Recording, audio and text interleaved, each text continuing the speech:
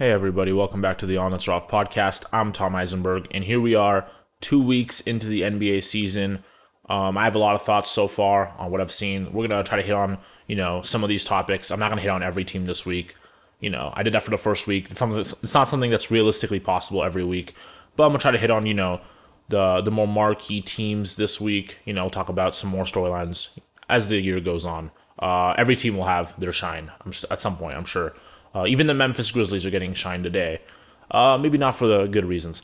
But first things first, the James Harden trade. It happened literally the same night I uploaded the last podcast. Right, I uploaded the podcast on Tuesday morning, I think.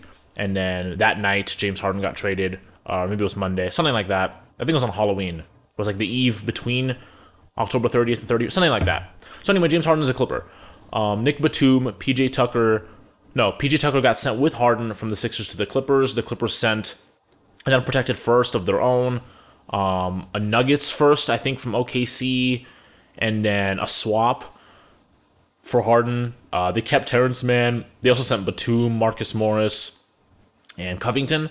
So Covington is back on the Sixers. He has a chance to become their second all-time in three-pointers made for them. Because I think he's third right now, and he's pretty close to passing Allen Iverson. And now he's back, so that's another fun storyline there for the Sixers, who have been surprisingly good. Maybe I shouldn't say surprisingly, but they've looked better than I expected. Helps when Tobias Harris, Kelly Oubre, and Maxey are all playing, out of their minds. Because I don't expect them to have the numbers they have right now. Embiid is obviously great, but I do think Maxey's gonna. This is like his breakout year, but I don't think he's going to average he's averaging 26 right now on 50% from deep. That's not sustainable. Tobias Harris averaging 20, that's plausible. And Oubre, I don't see it. I know he did it last year, but last year he was getting way more touches than now. So again, I don't really see that. I do think they're going to be, a pretty solid team though. High 40s wins, maybe low 50s if they get lucky. But I don't want to talk about them. So James Harden is on the Clippers. The trade that we knew was coming, and we just didn't know when. We knew it was going to happen. I'm surprised Terrence Mann didn't go. I thought the Clippers would give in. Because clearly the Clippers are desperate, right? People are saying, oh, Philly was so desperate that they traded Harden without even getting Mann back. It's like, yeah, well, you have to be pretty desperate to want to consider James Harden at all. This is the guy you want to add to your team. I get it. You're the Clippers, right? You've never done anything. And Kawhi and Paul George are free agents this summer. You have the new arena coming up. So you don't want to just, go into next year with nothing, right? You don't know what's going to happen. Although I think if they had offered extensions to Kawhi and Paul George, they would have signed them. I feel like this is more the Clippers didn't offer them one rather than the star players saying no. Because where the fuck are they going to go, right? There's nobody good has cap space, right? Philly will have cap space, so one of them could go to Philly if they wanted to, which I doubt. They're both from Los Angeles or from Southern California. So I don't really see them leaving. But anyway, so you trade for James Harden, who's also a free agent, by the way. And every team that traded for James Harden, it hasn't worked out, besides Houston. That was different. But since he started making all these trade requests 3 years ago, it hasn't worked out, right? In the 2021 season, he's like, I don't want to be a Rocket anymore. And they trade him to the Brooklyn Nets for a haul, right? They get all those draft picks, all that stuff. The Nets are unstoppable. They have injuries. Kyrie is anti-vax, Kyrie being Kyrie. And Harden's like, I don't want to play with this anymore. Totally reasonable, right? I get he wanted to leave the Rockets. He was there forever. That's fine. I get he wanted to leave the Nets. I wouldn't want to play with Kyrie either. Then he goes to the Sixers, which was one of the teams that he was mentioning in the beginning, right? When he was trying to get out of Houston, he was like, Brooklyn or Philly. He ends up going to Brooklyn. Brooklyn trades him to Philly for Ben Simmons, Drummond, Seth Curry, and 2 firsts or something. So then he's in Philly, and it's like, okay, this is the spot you wanted to be in, right? It's a pretty decent spot. You're obviously, you're not really contenders because it's Embiid and Harden, but you're pretenders, right? You can pretend that you're contenders, and some people will believe it, but not really. But anyway, it's a good team. You get to have a lot of touches, right? You still get to score your 20 plus. You're leading the league in assists. You have a great player to pass to in Embiid. You're with Daryl Morey again, who you had a good relationship with, at least in the past.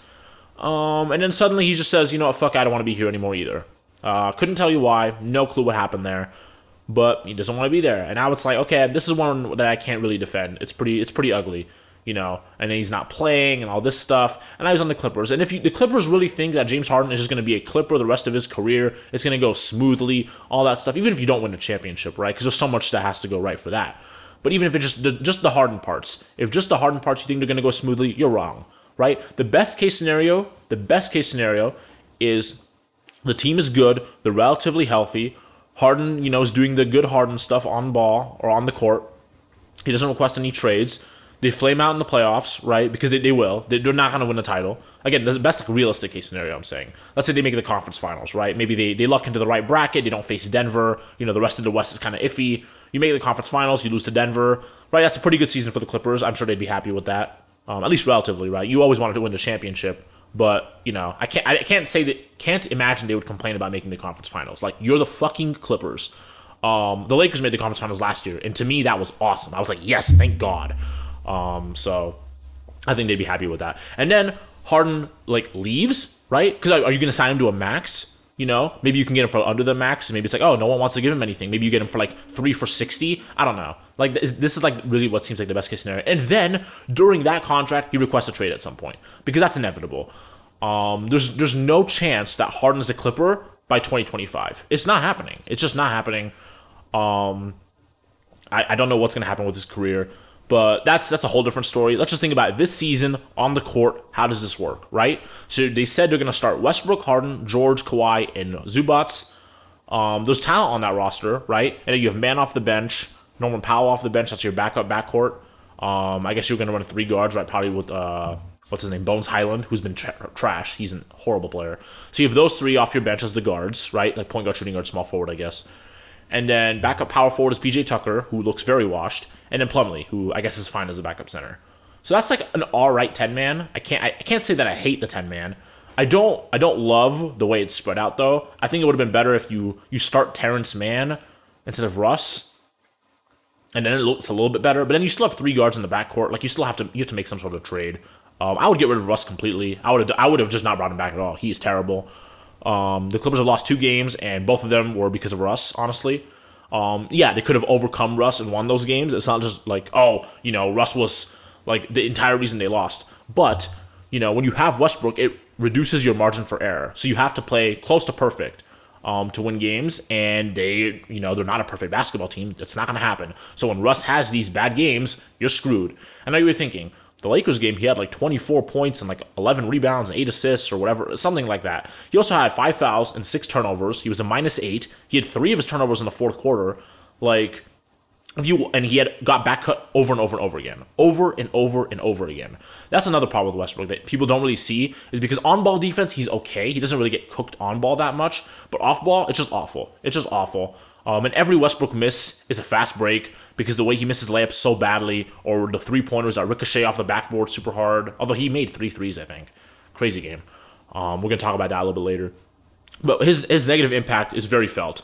I watched this guy on my team for a year and a half. It's horrible. It's a horrible experience. I wouldn't wish it on anyone except for the Celtics. Fuck them. And the Clippers. It's really funny, actually. I laughed when they signed him, and I'm still laughing every time they play. They play tonight. James Harden's making his debut tonight against the Knicks. So that'll be fun. Can't wait to watch that game. Actually, I don't even know if I'll be able to. Whatever. Hopefully. But yeah, so Harden on the court. I've always wanted the idea. I like the idea of the Clippers having a playmaker. That was a problem I had with them years ago. Didn't have a playmaker. They added Rondo. I was like, Rondo's just not good enough, overall. And actually, he played pretty well for them. It didn't work out poorly like I thought. But they had injuries and other issues. And so Rondo ended up leaving, or he got traded, whatever. But now they have Harden. But you have Westbrook. Again, I would just get rid of Westbrook. You have Harden as your primary playmaker with Kawhi and Paul George. I think that trio actually works fine. I just don't love the rest of the roster that much. It's okay. I don't love the fit with Westbrook. I don't love all 4 of them together in the starting lineup. It's not even just, there's only one ball thing, right? Because that's silly. That's never been an issue. Find me one team where it was oh my God, we have too much talent. There's not enough ball to go around. That's never happened. That's literally never happened in the history of the NBA. Now, what does happen is that players get upset they don't get the ball enough. On the court, it works fine. But there are players who are pretty selfish and egotistical, and they have to have the ball. And the Clippers have 2 of them, right? Westbrook and James Harden are not going to be happy not getting the ball. They're just not. Harden requests trades whenever he doesn't get the ball. And Russell Westbrook pouts on the bench and he complains to the media. It's just toxic. You don't want to have those guys on your roster at all. At least Harden is good on the court. But I think ultimately, right, they're going to start with this lineup. I think they're going to realize it's not working. When Man gets healthy again, I think Westbrook's going to go to the bench and they're going to start Man. It only makes sense. And then that lineup's probably going to work pretty well. Because I think, Zubats is solid as a center. Kawhi and Paul George, right? They can exert more energy on the defensive end because Harden can, handle the ball more. Whenever there's injuries to anybody, Harden, he can help carry you to more wins. So I think this actually does help the Clippers. I think they traded a lot for someone who had no trade value and is an upcoming free agent. Who's also a very toxic player, but he is still James Harden. I ranked him 29. It was probably a little low too, to be honest. Like last year in a vacuum, he was probably a top 20 player overall, especially in the regular season. In the playoffs, he had his moments, but he was and that's Harden. Again, in the playoffs, this shit is not going to work. You have this Westbrook-Harden backcourt. It's bound to end in disaster. But I think in the regular season, they'll be pretty good. I think the Clippers have a pretty good chance to be, assuming relative health, which again, you never want to assume that, but I'm doing it anyway. Assuming relative health to those three guys, they don't all miss time at the same time, stuff like that. They should win 50-plus games, or at least close to 50 games. Because there's just too much talent not to. There's too much talent for them not to. I think Harden, the playmaker, is going to help get Kawhi and Paul George good looks. So yeah, I don't hate the trade that much. I even though I don't think it's going to work out because I just think the Clippers are kind of cursed. They have a lot of injury issues. There's going to be chemistry issues. So I don't know. I guess I have mixed feelings about it. I like it and I don't. You're the Clippers and you have what else can you possibly do? Because you weren't winning a title before anyway. At least now you're at a point where you can make a deadline deal and maybe turn what you have now into a contender. Because I don't think they're that far off if they're healthy, right? You do have Kawhi and Paul George. That's, good enough to win a championship possibly. I don't think they're better than the Nuggets, but you can't just be like, man, as long as we're not better than the Nuggets, what's the point? Because they could, Jamal Murray just hurt his hamstring. Who knows how long he'll be out? Hamstrings, they linger. So if you're in the mix, right, I think it's always important to try to be in the mix where you're a trade away or an injury away. That's a position you want to be in. Right? Teams win titles that way. The Warriors won a title that way 2 years ago. The Raptors won a title that way in 2019. Yeah, I was like, did they? Yeah. So that shit happens all the time.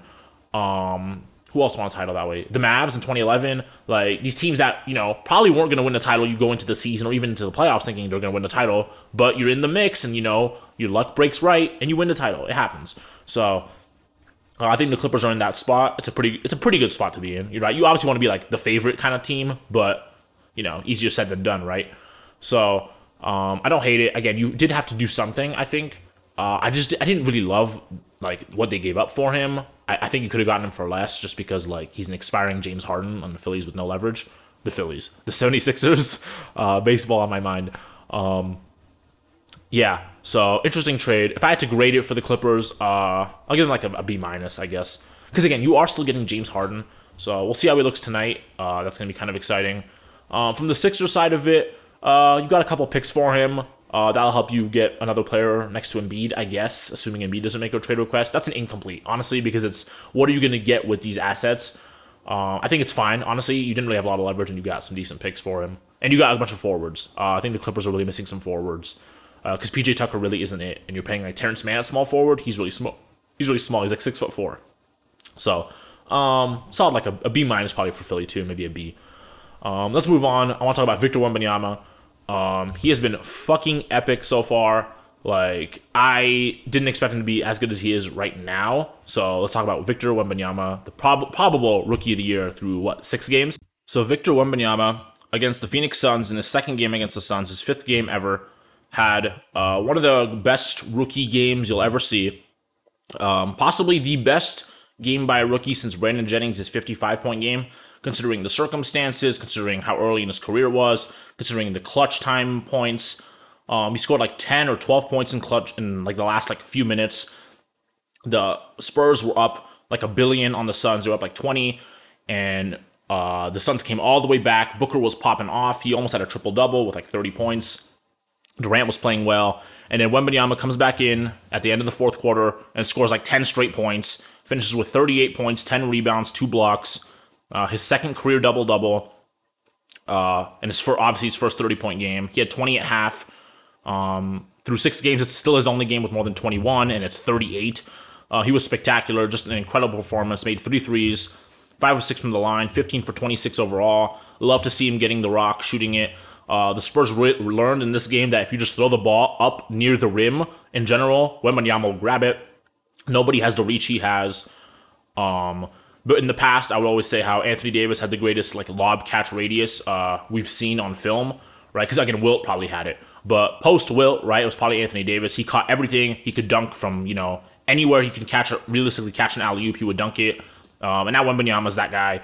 Like, Wembanyama has the greatest catch radius, like aerial catch radius in NBA history, probably. I mean, he's like 7'5" or 4. I don't know. Nobody knows for sure. I keep seeing different reports. I think officially he's 7'4". Yeah, but with like an 8-foot wingspan, just ridiculous reach. Ridiculous. His standing dunks look weird. Like his driving dunks, like he dunks from so far away. It's very freaky. And yeah, so the Spurs learned that. So they just toss it up there. Wemby grabs it, makes a hook shot or dunks it or something easy like that.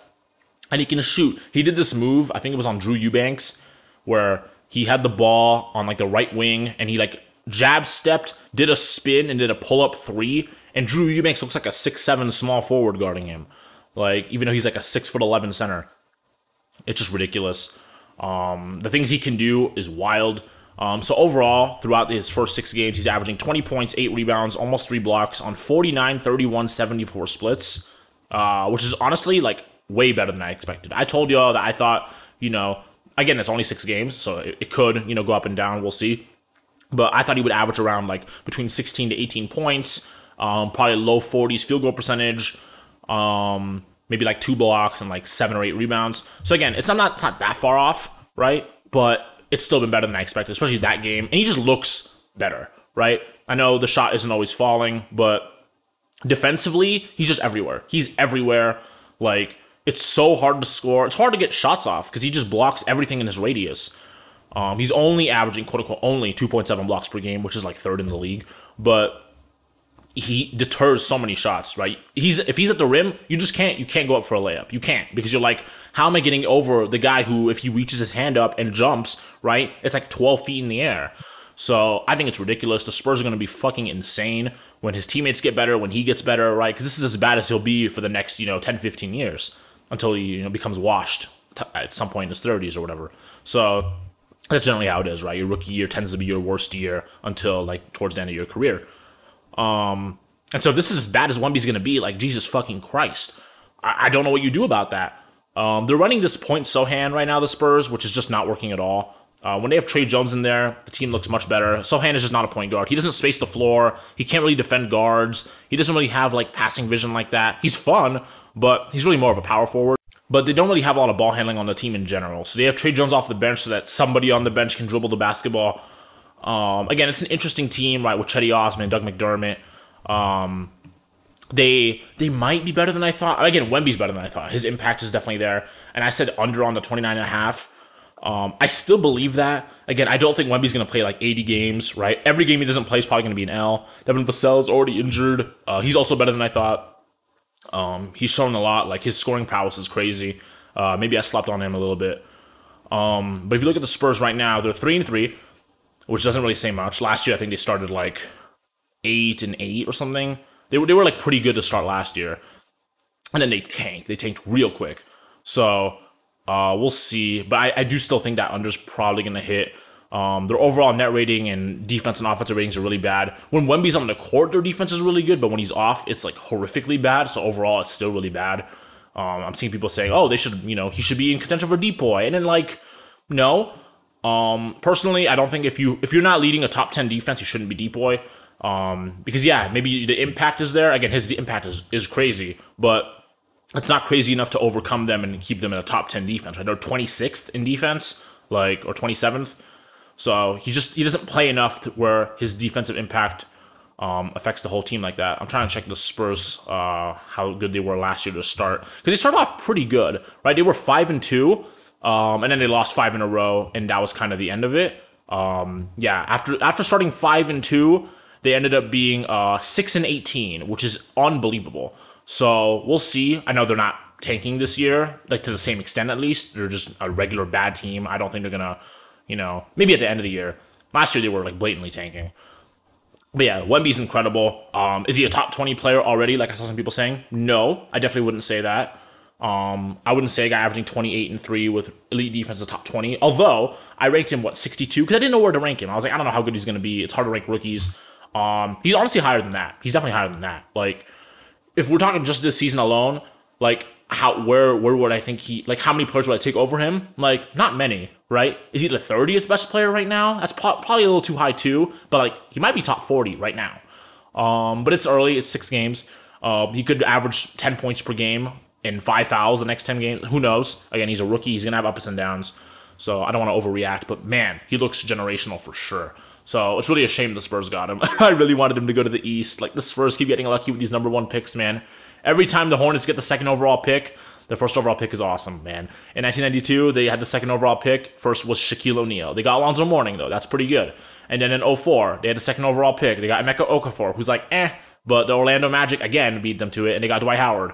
And in 2012, they had a second overall pick after winning just 9 games. They went like 9-73. Oh, no, it was the 2011-12. They went, I think, 7-59. That's what it was. Jesus Christ. After winning 7 games, right, they get Michael Kidd-Gilchrist, who was ass, instead of Anthony Davis. And then this year, right, they get Brandon Miller instead of Victor Wembanyama. And Miller's actually looks pretty good. He had a rough game yesterday against Dallas, but he's looked pretty good. He'll probably be fine. But again, is he going to be Wemby? No. So that's a shame for them. So yeah, Wembanyama, good stuff. I want to talk about the NBA Cup. I'm not calling it the fucking in-season tournament. It's too long. It's corny. I'm calling it the NBA Cup. That's what it should be called. That's what I'm calling it from this moment on. So the NBA Cup started last week. We had a few games. Let's see, NBA in-season tournament. Let's see who played. I don't remember off the top of my head. So we had... So first we had Cavs Pacers, and that court was fucking horrendous. I love the idea of the different colored courts to make it stand out. I just don't love the execution of it. Maybe they can tweak it next year. I saw some designs on Twitter that were a little bit better. Some of the courts were okay, some of them were not. Like, I like the Bulls one, the Bucks one, the Nuggets one. The Pacers it was too bright. It was too bright. I don't know if you guys have seen Seinfeld. I saw this meme go around. So there's an episode of Seinfeld where like a chicken shack opens up across the street from them, and the light for their sign is super bright. So whenever you opened Kramer's room, like the door to his apartment, it would just be bright red. It was super bright. And Jerry would ask him, he'd go to Kramer and he'd be like, Kramer, what is that? And Kramer would tell him that it's a chicken shack. But so the joke here was, in the meme, is that it was blue, right? They made it all blue. And Jerry's like, what's going on there, Kramer? And Kramer's like, oh, Jerry, it's the in-season tournament. It was really funny. But the court was way too bright. So first game, Pacers win. A nail-biter. They were blown out the Cavs in the first half. Miles Turner was popping off. And the Cavaliers really came back in the second half. Donovan Mitchell had the in-season or the NBA Cup scoring record for about like a half an hour with his 38 points. He was great. Disappointing loss for the Cavs, who finally had their big 4 back together for the first time all year. You'd think they would have won. They didn't. It is what it is. So the Pacers take the slight lead there. You can look at the standings too, right? I think if you look at NBA.com, you can see the tournament standings. It's based on like wins and point differential. Yeah, here it is. So right now, if you go based on group, so that was Group A. That was the only matchup for Group A. So the Pacers have a +5 differential and they're 1-0, so they're in the lead. Obviously, not all the teams have played yet. We won't get another game for the NBA Cup till Friday because there's no games tomorrow. But so they have a slight lead now. Good for the Pacers. That's a pretty easy group, honestly. Again, all the East groups seem pretty easy, so every win is going to be huge. The next game was the Knicks-Bucks. That was a great game. I think the Knicks got a little hosed at the end with some of these fouls that Dame got. Jalen Brunson was awesome. Julius Randle has been terrible all year. I don't know what it is with even-numbered year Julius Randle, but for some reason he just sucks at even-numbered years. Every other year he's good. I can't explain it. He can't explain it. But Jalen Brunson's awesome. I think the Knicks really should try to finally trade Julius Randle this season. Like, it's just enough is enough. Like, your ceiling is so limited with him on your roster.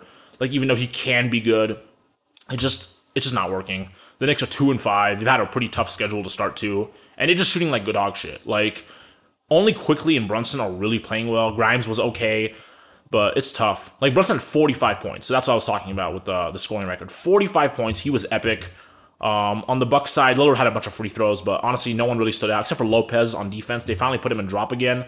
The Bucks defense was ass. It was so ass the first 4 games, and then they finally played Brook Lopez in drop instead of putting him up at the level of the screen when he can't fucking move. And he immediately had 8 blocks. He had, I think, 2 blocks in the first 4 games, and he had 8 in his 5th game to put the Bucks at 4-2. They're 4-2. Did they play 6 games? I don't remember what. They probably played after this. I don't remember. Let me look at the Bucks schedule. It's hard to keep track of all the games. What was their last win? Was it the Knicks game? Was that their 6th game? It was. Okay, my bad. It was their 6th game, I guess. I thought they played 5. But anyway, he was averaging like half a block per game, and now he's up to 2 blocks per game off that one win. And of course, this was a game Malik Beasley had 0 points. Malik Beasley was popping off for them in the losses. Classic Malik Beasley. Giannis does not look like himself either. I don't know if he's hurt. He's not really finishing at the rim that well. He made 3 threes against the Knicks, but again, he's not a shooter. Middleton also isn't looking like himself, but that's not really a surprise. So I got a lot of questions about the Bucks. A lot of questions. They really needed Jay Crowder and Marjon Beauchamp to make a bunch of threes to win that game against the Knicks, who only had one productive player in the game. So that's pretty concerning. They play the Nets tonight, who will be missing Nick Claxton. So they should be able to get that win. But the Nets are pretty competitive too. So anyway, the Knicks take a slight L there in the group standings in Group B because now they're 3rd out of the 4 teams that have played. The Hornets haven't played their game yet. But it's still up for grabs, right? Again, you never really know. Then there was also the Heat Wizards. That was not really a game. The Wizards are bad. They have no chance to win this. It was a blowout, especially in the 3rd quarter. The Wizards have been really bad in 3rd quarters this year for some reason. Like, it was like a 6-point game at half, and then the Heat blew them out. The Wizards came back in garbage time because their garbage time unit tries really hard. Denny's been good, which is good for me. I love Denny. Bilal Koulibaly showing some defensive promise. Still super raw offensively. But yeah, it's the Wizards. There's not really much to say there. Jordan Poole's been struggling too, but I'm sure he'll get it together. Warriors Thunder, questionable call at the end of the game. Steph Curry makes a crazy layup to win the game, and Draymond Green probably touches it. It was probably offensive interference. Now, it was going in anyway, so I don't really mind them, just letting it go. But the reality was that was offensive interference, and it should have gone to overtime. But whatever, it happens. He did make the shot. Like, he really did make it. It wasn't like it was not going to go in and Draymond pushes it in. So I don't hate it. And the Thunder were missing SGA. Still almost won. Chet is legit. Chet would be an easy rookie of the year in most years, but he's playing in the Wemby year, so he got fucked. He got absolutely fucked. Like, even Paolo, who, as good as he was last year, like, Chet could have beaten him. Like, Chet right now might be better than Paolo. Even though Paolo's had a couple of good games in a row now, he's picking up speed. I believe in Paolo. I also believe in Chet. Really makes the Jabari Smith pick just brutal. Because I believed in him going into the year, and he's been struggling. OKC is interesting. They're 3-4. I like a lot of the talent on the team. I don't love how it fits together. I don't love the injuries that they've been having with, SGA, missing every other game. So that's tough. But anyway, great win for the Warriors. Puts them at the top of their group. What are they? West Group C. That's the only game that's been played for there so far. It's a little too early to judge the tournament, but I think it's fun. I love the idea of it, but it's too early to determine who's going to win just based off these first games. Nets Bulls nail biter. I actually didn't get to watch this one. I don't know what happened here. But yeah, I was supposed to watch that. I was supposed to watch that back over the weekend, and I totally forgot. So I have nothing to say here. My bad, guys. My bad. Good win for the Nets, I guess. Grizzlies Blazers, that was hilarious. The Grizzlies went to 0-6, and then he beat Portland yesterday, though, so they're now 1-6. But oh man, that was glorious. I couldn't believe that they lost to Portland. They almost lost to them back-to-back times, but Portland had a miserable 4th quarter yesterday. The Grizzlies are in trouble. I want to take a minute to talk about the Grizzlies. They are in big trouble. Their schedule coming up is very hard. Very hard. And Ja Morant isn't coming until they play the Pacers, I think on December 21st, or maybe it's like the game after that, on December 23rd against the Hawks. It's one of those games. So here's their schedule between now and then that Hawks game when Ja's supposed to come back. I think it's the Hawks game. They play Miami at home on Wednesday. Then it's Utah at home, Clippers on the road, Lakers on the road, Spurs on the road, Celtics at home, Rockets on the road, Suns at home, Wolves at home, Jazz at home, Mavs on the road, Suns on the road, Mavs at home, Rockets on the road, Rockets at home, Thunder on the road, Pelicans at home on the road, and Pacers at home. If you look at these games, I know that was like pretty fast, but if you look at these games, let's be the most optimistic possible, right? Let's assume that somehow they win, 40% of these games, right? How many games is this? They've played 7. They have 18 games left. Let's say they win 8 of these, right? Or I guess that'd be 7 of them. Let's give them 8. Let's give them 8 wins. They'll be 9-16 when Ja Morant comes back, right? If they're 9-16 when Ja Morant comes back, to get to 500, they'd have to go 32 and 25? Yeah, 32 and 25, which is not like a lot over 500, but that's just to get to 500, you have to be 7 games over. That's tough. That's like what the Lakers did last year, right? They started 10 and 15 through 25, 2 and 10. It's tough, and that's being pretty generous. I don't think they're going to win 40% of these. If they win a third of these, right, a third of these 18 games, and they win 6 games, they'll be 7 and 18. Like that's probably over. I think if you don't win at least 8 of these games before Ja comes back, you're cooked. Because Ja's not even going to play all 57 games, right? It's not like Ja's going to come back and they're going to have perfect health. Jaren's going to play every game. Marcus is going to play every game. Like, they're not going to have that. They still have no centers, right? They've got Bismack. He was great yesterday. But that's tough, man. I think the Grizzlies are fucked. I think they're absolutely fucked. I thought they were going to be like 500 without Ja. This is bad, man. This is bad. Like, they needed like excellent performances from Jaren and Bane to beat Portland. Like, and Portland is a bad team. They're 3 and 4, but like they're not good. Like, we know they're not good, especially with Simons out. That's very, very tough. Back to the in-season tournament. Then there was Mavericks Nuggets, and the Nuggets just blew them out. They won by 11, but like it wasn't that close. You never really felt like the Mavericks were in the game. The Nuggets are a buzzsaw. I don't know who's gonna beat them. I had it like a tier of a top 5 team tier. And so far, it's really like the Nuggets are in tier 1, right? And it's like the Celtics are in tier 2, and then the Bucks, Suns, and Lakers have a bunch of question marks. That's what it feels like to me right now. When I had them all in one tier, I had them probably ordered in that tier, but still, it hasn't looked that way so far. I want to talk also about the Laker-Clipper game that happened last week. The Lakers have been very up and down this year. You really don't know what you're going to get from them night to night. They've been very injured. Anthony Davis has been awesome.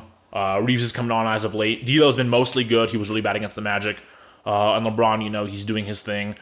Not really trying most of the game and then turning it on in the fourth quarter. But that game specifically was a great game for the Lakers, right? They had a horrible start, as usual. They've played 6 games, and 5 of them, they've been down double digits in the first quarter, which is ass. That does not scream contender to me. And the Clippers was, the same thing. They were down 19. I think it was like 37 to 18. And then they make a little run at the end of the quarter to be down 13.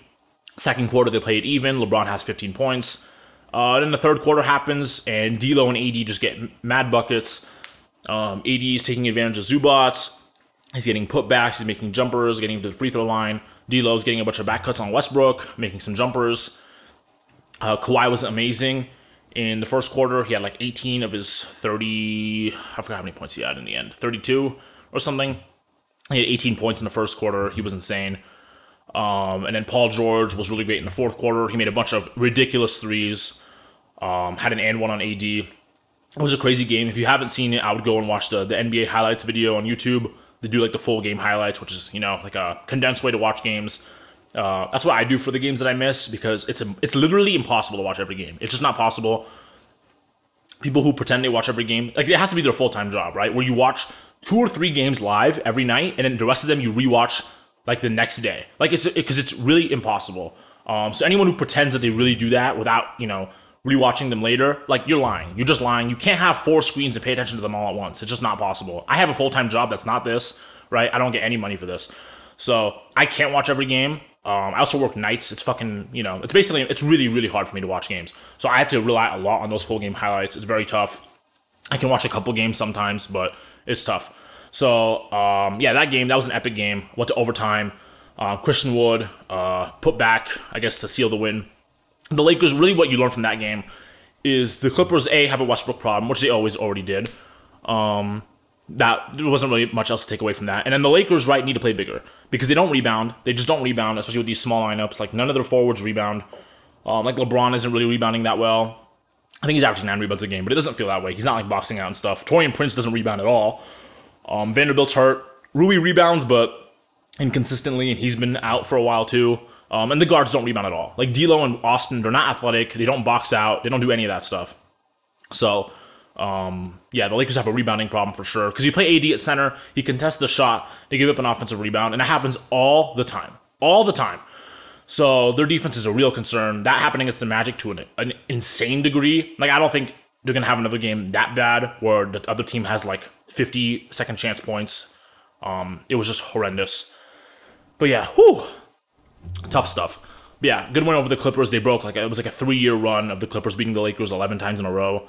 So that was an impressive win. And then they followed it up with a huge dud against the Magic. And the Clippers have yet to play since then. They're playing tonight against the Knicks with James Harden in town. So that'll be fun. I want to just talk about that for a little bit. And then I want to talk about three more teams: the Celtics, the Bucks, and the Nuggets. I know I touched on the Nuggets and how I think they're by far the best team in the league.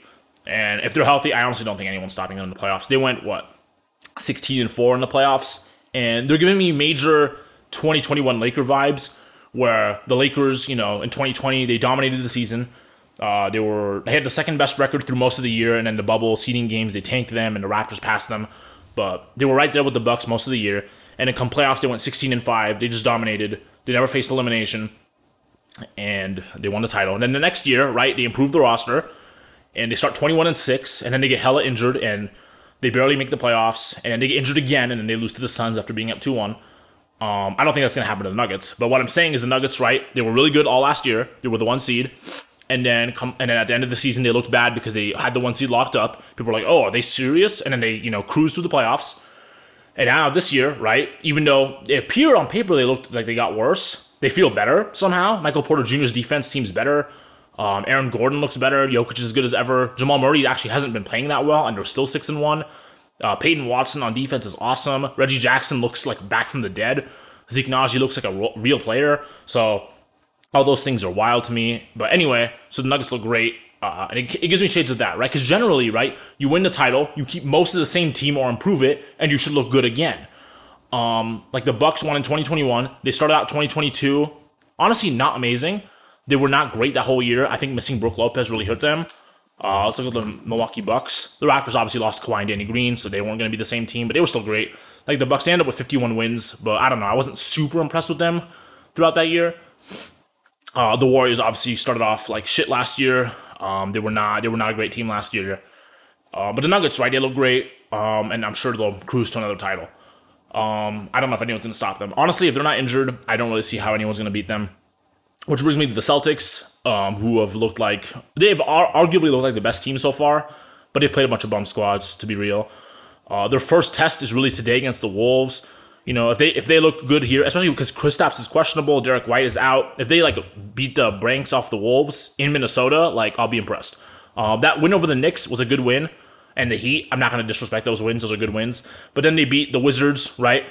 I don't care. They beat the Pacers without Halliburton by 50. Great. I don't really care. And then they beat the Nets without Nick Claxton or Ben Simmons. Fine, whatever. Again, the Celtics are just kind of a team that has to show me, right? Because they've been good and a contender for 5 years. And ever since they got Kyrie, really. And no matter what's happened with the roster, they've always been contending. They've made it out of the first round all but one of those years. They made it to the conference finals all but 2 of those years. And they made the finals once. But never in any of the seasons have I felt, oh, this is the best team in basketball. I don't feel that way now. We'll see, right? That can change. Tatum's been awesome. He's looked the best he's ever looked so far. But again, it's 5 games. So yeah, they have to show me, man, because I do like the roster. Their starting 5 is great. Al Horford as a backup center is fine. It's pretty good, actually. I'll say it's pretty good. The rest of their bench is a big question mark to me. It doesn't really matter. With the Nuggets, I'm not a huge the bench. You just need to survive those minutes, really. I don't love Jaylen Brown as a number 2. I don't love Tatum as a number 1. But again, they could win the title, right? It scares me, but they could. So how real are they? TBD. They'll probably, if I had to make a prediction right now, where do the Celtics go? I'd say they lose in the finals to the Nuggets, just because I think the East is so ass, and the Bucks seem to have a lot of questions, and they just look way worse than I expected. So that's what I predict right now.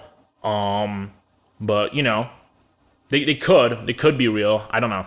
It's hard to say. I don't really believe in this team. They just don't inspire belief. There's certain players when they're on your team, it's I definitely think this team scares me. When the best player is Tatum and Brown, it doesn't scare me. And then the other guys, right? Derek White is really good, but Holiday and Porzingis, they're very inconsistent as well. Their 4 best players, right? If Derek White's the 5th best player, which he is. Their 4 best players, they're all very inconsistent. Tatum is the least inconsistent of them, but even he has his ups and downs for a superstar. So, I don't know. It's just hard for me to really put my faith in this team. And then the Bucks, like I said a bit before, if Brook Lopez is going to be in drop, their defense will probably be fine. even with Dame and Beasley being horrible defenders and Middleton also not being a great defender anymore, honestly. But I am concerned a little bit. They play the Nets tonight. We'll see how they defend that. That's a 5-out team, really, mostly, especially without Claxton. So we'll see how they defend that. Brook Lopez is going to be having to defend a lot of shooters. So we'll see how that works. Because, right, if you can just stretch the floor against the Bucks, like, I feel like you can score on them. Because they don't have good perimeter defenders everywhere before. Like, before they had good defenders everywhere. So it's like, stretching them out doesn't really work that well if you can't ever get to the rim. But now, you can easily get to the rim. Generally, Lopez is going to be there, or Giannis. But if you can stretch them out, then they won't be there. I think that's going to be a problem for them. And Dame and Giannis both look like shit. Especially Giannis. Like, if you look at his numbers this year compared to his past years, they're all, like, not career lows, because he started off his career really slowly, but they're lows since he became, like, an All-NBA player. I think his first All-NBA team was in 2017. His first, or maybe it was 2018. 2018 was his first, like, great season. 2017 was when he won Most Improved. That was, like, his first All-Star season. So since 2018, right, from 2018 to 2023, he's basketball reference loads. I'll let you guys know. But it's something around 10 and 6 with, like, a steal and a block on, like, great efficiency. Something like that. But it's not telling me. And this year, he's averaging 24 points, 8 rebounds, 3 assists, less than a steal, 1 block, 4 turnovers, 3 fouls. It's not good. It's not good. His advanced stats are all lows since then, right? His PR, lowest since 2016. His true shooting percentage, lowest since 2018. His win shares per 48, lowest since his rookie year. His box plus minus, lowest since his rookie year. Like, all that stuff has been really bad. He's been really bad. Like, even the numbers are misleading. Like, he had 22 points against the Knicks, and 9 of them were threes. You can't bank on that. He just looked bad. There's no other way for me to say it. Dame has also looked bad. He's relying a lot on free throws, as is Giannis. So, they have to get that, back together, right? Back to what we're used to seeing. They also haven't run a lot of pick and rolls for all the Lillard and Giannis pick and rolls are unstoppable. They've run like 40 of them in like 6 games, which is not many. And they haven't been super efficient on those either. So that's got to get fixed. I think if Giannis and Dame were playing like themselves, it'd probably look a lot better, even with the defensive concerns that they had earlier in the year when Lopez was playing at the level of the screen.